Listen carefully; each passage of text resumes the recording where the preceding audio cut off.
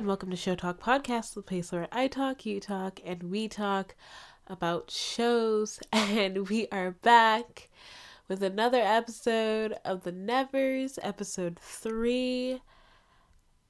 And I am a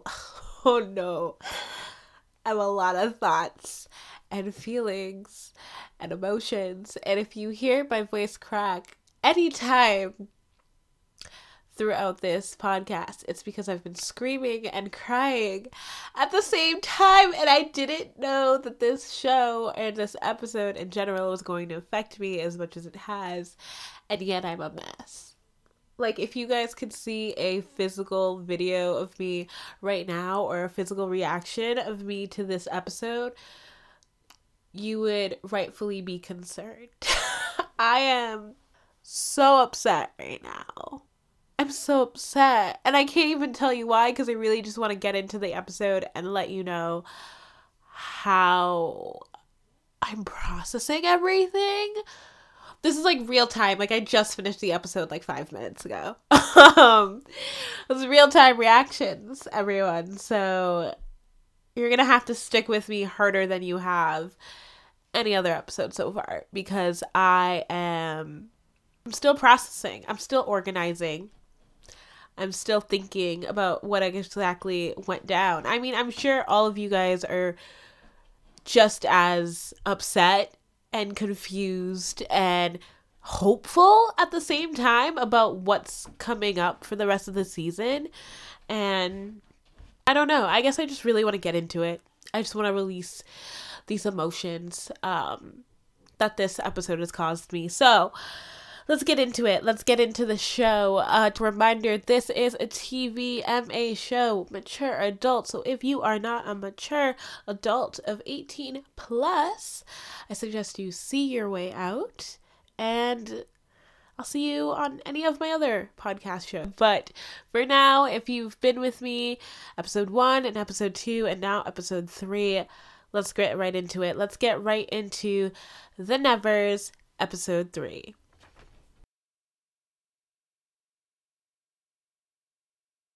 So it has come to my attention after watching this episode that I probably have not been saying the correct names, either last episode or the episode before that. And honestly, I want it to be known that I know their names now, and I still love them dearly, close to my heart forever. But I can't be bothered to go back to episode 2 and change those mistakes. You knew what I mean. You knew when I said Miss Adair, I really meant Miss Amalia True. You knew. But I'm going to do better. I'm going to do better this episode. And if I don't, call me out on it, because they're too precious of characters that I've literally brought into my heart and my soul, that I can't keep up with these mistakes. It's unacceptable. So I'm going to do better. And I want you guys to hold me to it. And if I don't, point it out. But I'll try. Now that we've gotten that out of the way, I just want it to be known that I told you so. You know, when I said that Hugo and this whole ferryman thing that he was doing made him trash.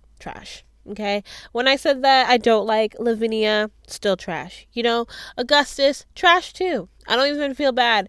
All of them together, trash people. Dumpster fire. Send them right back. Because looking at Hugo and what he's doing to not only his friends, like to Augustus, but what he's doing to the detective, Mr. Bundy, or whatever his name is, unacceptable.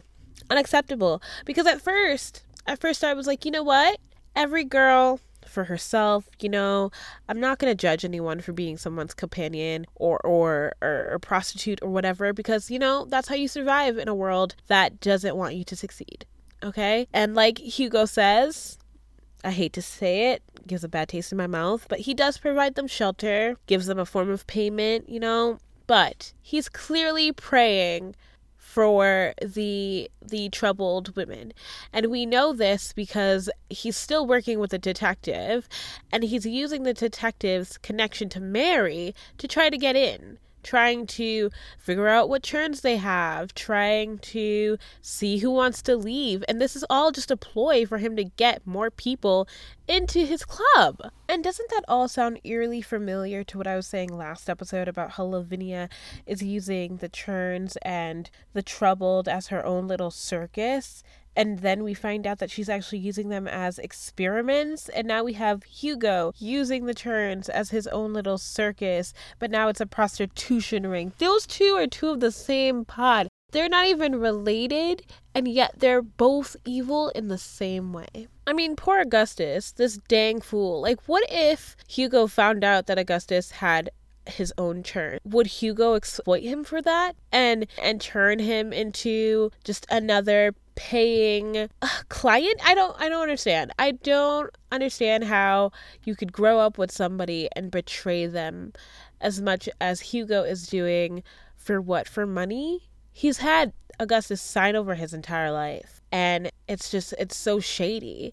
And I don't think Augustus really knows what he's getting into when it comes to Hugo, and what this ferryman place is really. It's like a circus. It's like a sex circus. And when I say I saw so many naked people this episode, I mean, the boobs were out, butt cheeks to the wind. I didn't see it coming, and I know it's a TVMA show, and I was thinking more like on the terms of fights and blood and swearing and all that good stuff, but there were so many naked people, and I feel like I'm going to have to get used to that every time we pan into Hugo's storyline. But it was there, and I hope you guys didn't watch this episode with family, because that would have been a mess. You know what else was a mess? Lord Mason. I have nothing but shady vibes coming from this man. And it all starts off with the fact that we see two graves. We see his wife's grave and we see his daughter's grave. And I'm confused because the last time we saw Lord Mason's daughter, she wasn't dead. She wasn't dead. She got touched. We saw that, but she wasn't dead. So I haven't heard not once, that the touched have died from their afflictions or have died from their churns that they've acquired. So something's shady. Something doesn't make sense, especially when the contractor goes in to put in the telephone wires, and we see that there's a basement, a prison, and it looks like someone's in one of these cells, and we don't know who, because they don't make a noise, they don't make a sound, but we see a shadow in one of those prisons. $10 says it's his daughter. $10 says it's his daughter, and his daughter's not even a teenager yet, because that means he would have trapped her in there since she churned for 3 years, and she's probably around 12 or 11 right now, based on what the grave said for the age. And that's just wrong on all levels. And there's a fact that everyone in that household or in that mansion, in that compound, knows exactly what's going on downstairs. And this is what I'm talking about when I hate when outside characters are like, I'd love to have a churn. Or people start saying things like, oh, well, you're only lucky because you have a churn. You're only good because you have a churn.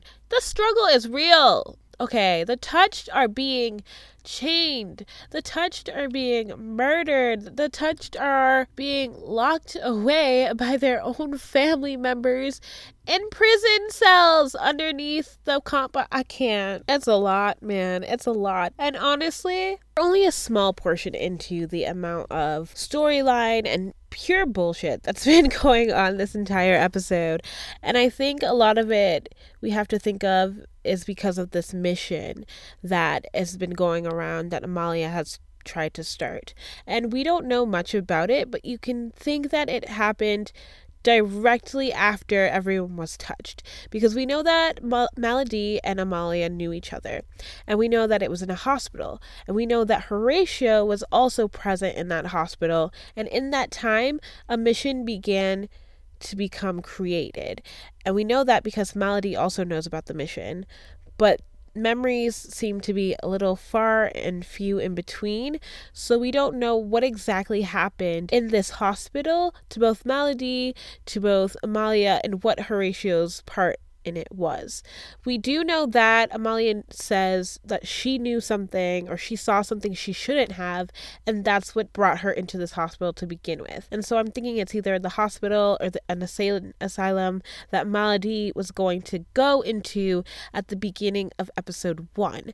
That would also explain why Malady was super angry at Amalia and why she felt that Amalia abandoned her, because we saw that at episode 1 only Malady was going to the asylum, not Amalia, because Amalia was going through the little side streets when we saw her and she tried to kill herself. We still don't know what this mission is. We still don't know what this hospital was. We still don't know what they actually did to the girls in this hospital stay, what Horatio's part in it was, but we know that something was created in that time frame. Something was seen in that time frame. Now, it could have been the aliens, could have not been the aliens, but I'm going to throw a weird theory at you, and I want you to just stick with me because it just came to me and I feel like somebody might agree or might have been thinking the same thing when they were watching this episode. So now that we know that both Amalia and Malady were in a hospital and that Horatio was also in this hospital, and what other doctor do we know in this show so far? The one that is creating the evil snatchers. And what is the evil snatcher doctor's best technique and best form of surgery that we know of? Messing around with the brain. And now both Amalia and Malady have short memories about what went down in that hospital. Like, what if he's part of it? What if he's part of it? And if he's part of it, does that mean Lavinia's part of it too? Since she's his boss? Since she knows him longer? And if you guys, okay. Clearly, this show is just for me to have breakthroughs to go over with you as I'm talking to myself. But, you guys, what if, since Amalia and maybe Malady were the only ones that remembered the aliens, they told other people, got sent into this insane asylum, correct? Horatio was there, correct? He then watched over both Malady and Amalia as the doctor, the evil snatcher doctor, performed experiments on them to see what they actually knew, right? And then that's how they got the information about that underground area where they found the egg possible spaceship that we saw in episode 2, correct? So that means Lavinia had to have known about the aliens, and the only way she would have known about the aliens is if she had directed the doctor, which we now know she is the leader of, that she's the boss of. She leads the doctor, so she must have led whatever operation or whatever hospital both Amalia and Malady had gone to get the knowledge that she has to work on this spaceship that she knows of. There you go. That's my theory. It makes sense if you think about it, because we only know 2 doctors so far in this entire show, and yet there's a mysterious hospital and missing memories. Make it make sense? This is it. This is it right there, and this is why I still don't trust Lavinia, and I probably won't trust her for the rest of this entire season after I've come to this conclusion in real time, because she's evil. I know it now.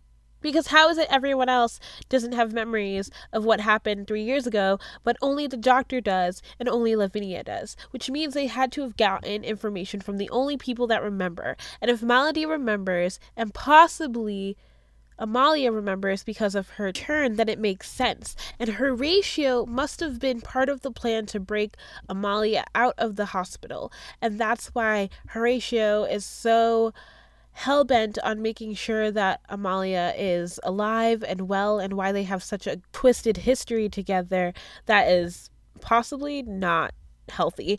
But anyway, so he probably broke them out, and they probably left Malady by accident, which left her to be trapped by the doctor and the rest of them, which is probably why she's even more crazier than we thought, but she doesn't remember who kept her because she's been abused her entire life. Amazing. I've broken the entire season. This is my prediction for the entire season. They're going to figure it out. They have to. We'll see how it goes. But in case my theory is incorrect, let's get on with what actually happened this episode and see if we have any more breakthroughs on what could be happening in future episodes. But yeah, let's get back to it. Let's get back on track. Let's not get too crazy. We're still focusing on this mission and what this mission really is. And at this point, I feel like the mission is to get everyone who's turned or has been touched and use them to create some kind of army or just a protection squad for everyone, because when Amalia is looking for specific touched people, I mean, look at the interaction she had with Bonfire when she tried to go and talk to Bonfire after Bonfire escaped Melody and she's living on her own and she's going against the Beggar King and trying to find her own turf. Amalia was like, listen, come to the orphanage. We need your powers because they are strong defensive powers and we can use it. And of course, Bonfire at first just says no. She's not going to go with Amalia. She can take care of herself, clearly, as she's already gone up against the Beggar King and succeeded, that she doesn't need to go.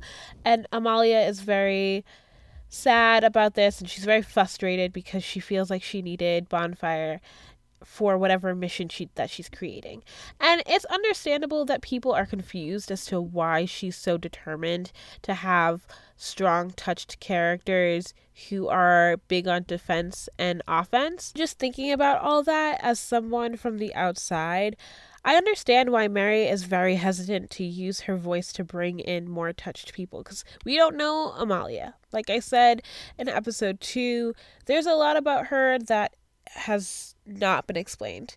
It's slowly coming to light every episode, but there's still big key things that we need to know, like why she wants to head this orphanage, why she wants more turned people to come and be with her, what this mission is. So for Mary to put all of her trust in Amalia and use her voice and have it projected on this microphone that they've created to reach so many other people, to possibly be experimented on or used for a war that they're not ready for, it's sketchy. I'm not gonna lie, because we've seen it with our own eyes. What can happen when people put out false hope. We see the evil Snatcher Doctor put out false advertisements of the orphanage to lure young girls and other touched and different churns to his experimental facility. And what has that done but created zombies for Lavinia and the Doctor to figure out what's a churn and what's created the churns. It's not safe. It's not safe for anyone. And people like Mary and the rest of the churns, they should have their guards up. They should be questioning everything instead of following blindly at anyone who's going to provide shelter for them. Because if that's not the case, you're going to end up in a place like the Ferryman, you know? And our girls just have to be more on guard than ever, especially now that they know about the second orphanage or the trap that the evil doctor has created to kidnap more women. And now we're figuring out what the evil snatchers have done. And luckily, Amalia and Penance and the rest of the churned have been able to fight back a little bit. And we see that as they get answers from the woman who lures the girls in. And we find that she is as deranged as the rest of them. She killed her own daughter and grandchild because her daughter was churned and considered that something to be unnatural. And that's someone you don't know. That's someone that lives next door to you or across the street or someone you could work with. And again, it goes into, who do you trust? If someone like that, someone who could just willingly kill their daughter, unborn grandchild, in cold blood, and then proceed to lure other girls who are churned due to their own ideas on evil and good, then who are we to trust? Who are the churned to trust? It sure as hell can't be Lavinia. And it really hurt me that they trust her so much because of the show that she's created and that she's an ally. Because in that time frame that Amalia has this information on the Snatchers, she goes to Lavinia for help because she's someone of influence. She's someone who can provide money and protection for the girls in some sense. And she basically lets Lavinia know that she knows about the Snatchers, and the fact that Lavinia leads the Snatchers just changes the whole entire game. It changes the whole entire game because now they have nothing up their sleeve because they're trusting the wrong person. And now that Amalia tells Lavinia this, she's going home and she almost freaking dies by someone who's turned, who looks like they've been mentally manipulated by. I'm telling you right now, Lavinia put a hit on her. Lavinia put a hit on her, and I bet you another $10 that Lavinia also paid for the hitman to get Mary at this episode. I trust nothing more than that theory, because she's the only one that would need an upper hand. She can't have people finding out about her organization. She can't have people finding out that she has been experimenting on the churned. She needs them. She needs all of them. She can't have them coming together and becoming potential army against what she's creating and what she's doing. No. She can't have more people learning about the alien ship that she has underground. No, because she's using that for her own benefits as soon as she can understand it. And if it is her, if she is the one that's created the hit on both Amalia and Mary, I'm ready. I'm ready to go to war, okay? I screamed this entire episode because we finally got Mary to show her voice. And we see it as she goes into the park and it's amplified, and we see the hope and the peace that comes over everyone who's churned and who's able to hear it. And we see people who throughout this episode have been physically and mentally and internally struggling finally let their shoulders down, listening to Mary's voice. And in a second, we see gunshots hit her body, and I screamed. I'm getting emotional just thinking about it, okay? Because now she's gone. She's dead. She's gone and she's dead. And what are we to do? What are we to do? We touched all these people. She was supposed to be our beacon of hope, our beacon of light at the end of the tunnel, and yet now she's gone. You know, I usually change up the titles for the shows that I'm watching in each episode so that it basically sums up my thoughts on the episode in some way, or just what really went down. And I know why this episode is called Ignition, not only because of Bonfire, but because of the actions that were made and how it lit a fire and it's going to cause change in the next couple of episodes. But I named this episode Twilight because if you look at the definition of twilight, it is known as soft glowing light from the sky when the sun is below the horizon, caused by a refraction and scattering of the sun's rays from the atmosphere. And all I could think of was Mary's voice and how she was that light that was scattering across a new day and the closing of an old one. And she was finally going to be that last scattering bit of sun and rays to reach out to the rest of the churn and create a new life for them. And now the fact that she's gone because of these people that have come into play and have killed her because of what she can do and what she means, I'm ready to go to war. Okay, when I saw at the end of the episode all of the churned that heard the voice come to the orphanage, all I could think was, I'm ready to go to war. I'm ready to start a fight, okay? I'm ready to start a bonfire. I am ready to go after Lavinia, to go after the evil snatchers, to go after the ferryman, to go after Lord Mason, because that was so wrong. That was so wrong. I felt that song as if I was churned, as if I was touched. It was like that hope. As soon as Mary died, it was like that hope just fell with her. I was bawling my eyes out. I was upset, and now I'm just angry. And to see all of the churned and all of the touched come into the orphanage to meet Amalia and the rest of the group, yes, vengeance. And that's where I'm at for this episode. Vengeance. Lavinia girl, we're coming for you. We're coming for you because I know it's her. It has to be.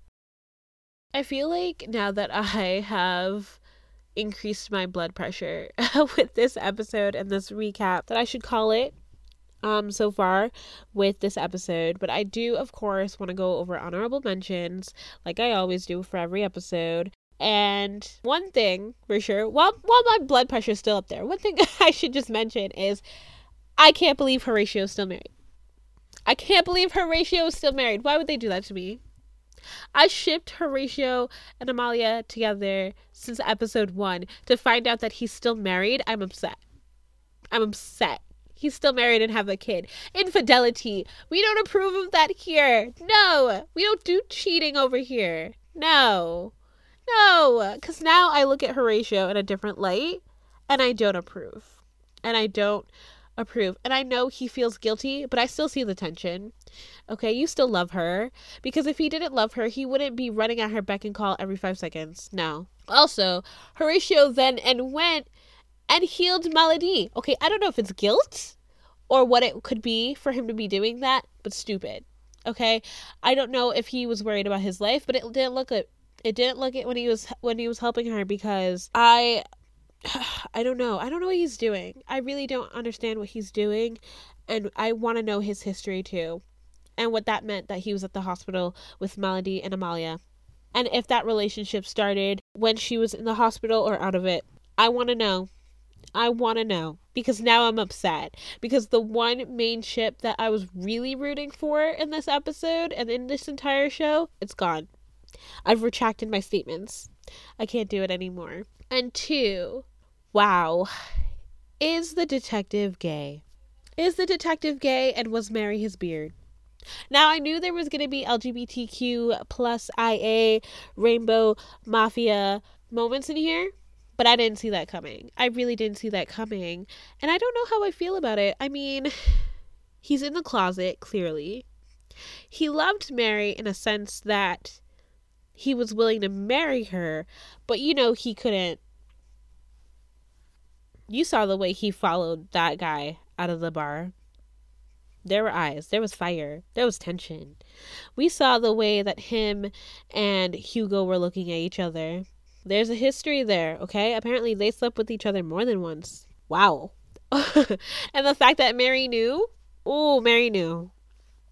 That's crazy. But it kind of hurt knowing that he went to Mary's little song concert performance in the park, hoping that he would be able to hear her voice and accept who he was as a gay man. Oh, that made it even worse. Oh no.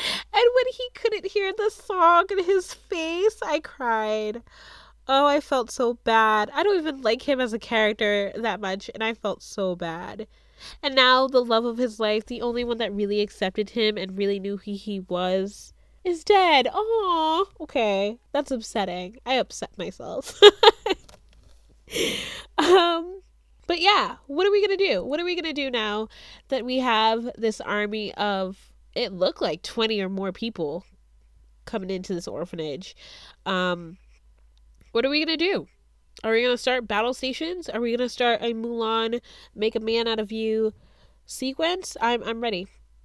If you've stuck with me this far in the episode, I just want to thank you so much. I know that every time I release an episode, it's just a bunch of crazy revelations and ramblings and tangents and screaming, but I feel like I like these kind of podcasts a lot more than the formal types, just because it feels like I'm in the car with you or standing right next to you as you're listening to this episode wherever you are, and I want that kind of closeness with my listeners that I don't find a lot in some podcasts. And I hope to one day maybe host with other podcasters or just anyone who's interested in the shows that I am, just so that you can get their perspectives on things too. And I really think it'll help the conversation flow a lot more, just having more than one voice. So who knows, maybe one day in the future, whether we're talking about the Nevers or any other show that I'll later on podcast, we might have guests. So that'll be exciting to get to see. But until then, keep on talking about this show, and I probably owe you all about $40 now with the amount of times I've bet $10 throughout this episode, but I know I'm right, and I hoped that you just keep following along with me, whether it be on my Twitter at Showtalk Podcast, or on my Gmail at showtalkpodcast@gmail.com, or just on my website at showtalk.blog. I just want to talk to you more about this show and about so many others. But as always, keep on talking. I will see you next time.